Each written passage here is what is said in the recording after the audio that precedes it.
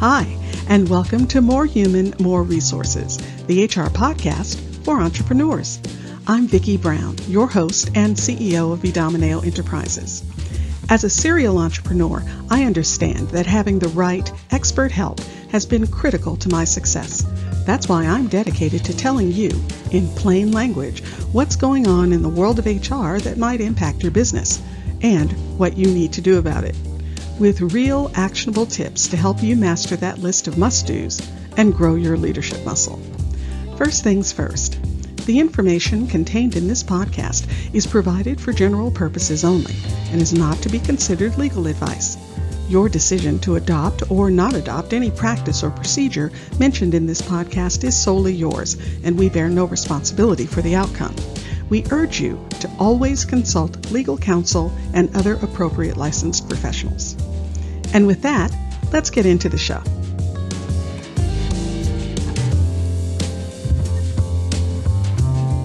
You're listening to Season 2, Episode 6.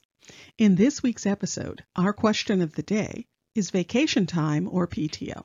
Which is better, and what's the difference? Well, as you might guess, different states have different rules around this. So for now, I'll focus on the Golden State, California. In California, you can have sick time and vacation time, or you can lump them all together as PTO or paid time off. Now, the term PTO can be a bit confusing because people use it two different ways. Sometimes they just mean the literal definition of paid time off, meaning any time the employee is taking that's paid by the company. This could include sick time, vacation time, holidays, and/or personal days. On the other hand, they might use the term PTO as the title of a specific type of time off.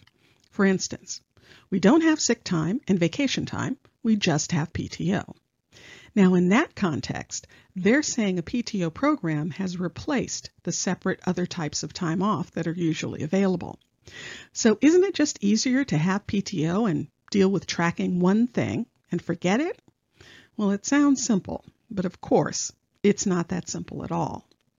In California, you're required to provide paid sick time for your employees. Now, that sick time has specific rules around it. The minimum amount they can get, the fact that it doesn't get paid out when they leave the company, and other rules around how it can be used. Vacation time, on the other hand, is considered wages earned. Now, that's a really important distinction. In fact, I'll say it again. In California, vacation time is considered wages earned. And for you and me as employers, that means once it's earned by the employee, they can't lose it. That's why a use it or lose it policy is illegal in California. Also, employers have to enter vacation amounts on their accounting books as a liability. Honestly, it's because the powers that be want to be sure that if everyone stops working for you, that you have the money to pay out all the vacation that's been earned. That wages thing also informs how you manage vacation. Some, and in some cases all, of it has to roll over into the next year. And again, since it's a liability for you, the cost of the days increases as the employee's salary does. But on the bright side, you as the employer can determine when vacation can be taken. So remember all that about vacation because, well, wait for it. If you go to a PTO policy, California considers all that time as vacation time, meaning it all falls under the vacation rules. Yep, that's right. Even though you most probably rolled in the sick time policy totals, it's all under the vacation guidelines now. And not only does it have to meet the vacation rules, it also has to meet the accrual rules of sick time. Now, generally that part isn't much of an issue because most vacation policies accrue at a rate much higher than the required sick time minimum accrual of 1 hour for every 30 hours worked. But where I've seen this out of alignment is when a vacation policy says something like, you start accruing on your first day, but you can't take any time until you've been there for a year. Well, that's counter to the sick time guidelines. So if you have a PTO policy, it has to at least meet the sick time rules. By the way, the you can't take vacation until you've been here for a year thing has its own issues, but I'll do a deep dive on that in a later episode. So, having said all that, PTO is generally more expensive to the employer. You have to keep the time on the books, and it rolls over and gets more expensive as salaries go up. You can probably tell I'm not a huge fan of PTO, but one thing is in its favor. It's relatively easy to track. After all, it's only one bucket, and everything comes out of that one bucket. So, if you do decide to convert from sick time and vacation policies into one PTO policy, here are 3 top things to think about.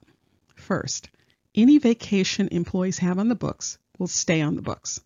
Just because you're changing the policy doesn't mean they can lose anything. What you can do is cap the accrual amount and work out a schedule where they sort of use it down over a period of time.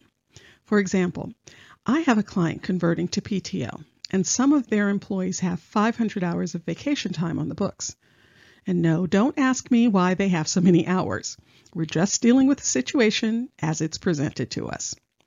Now, while these 500 hours will stay in place, the company can say that they're capping PTO at 200 hours. By the way, another thing to keep in mind is that the cap can't simply be 1 year's worth. The courts have seen through that ruse. So back to the cap.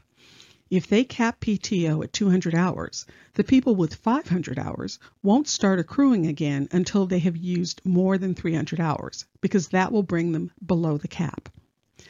The next thing to consider is that you really should add in the sick time to the PTO bucket.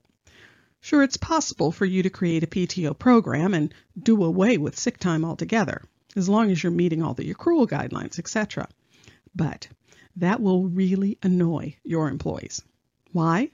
Because to them, you're starting a new program and taking some time away from them. That annoys employees, so we don't recommend it. And finally, think about communication. How you sell the program will define success or failure. Be clear about the numbers and what's happening. Prepare individual statements for each employee. Communicate in a variety of ways, a written announcement, maybe a video, and also consider doing a kickoff meeting. Remember, different people take in information differently. You have to meet them where they are.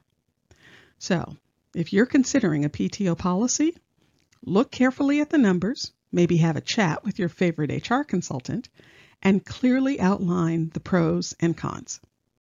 If you found this information helpful, please leave a review and tell a friend. Thanks for spending the time. Until next week, same time, same place.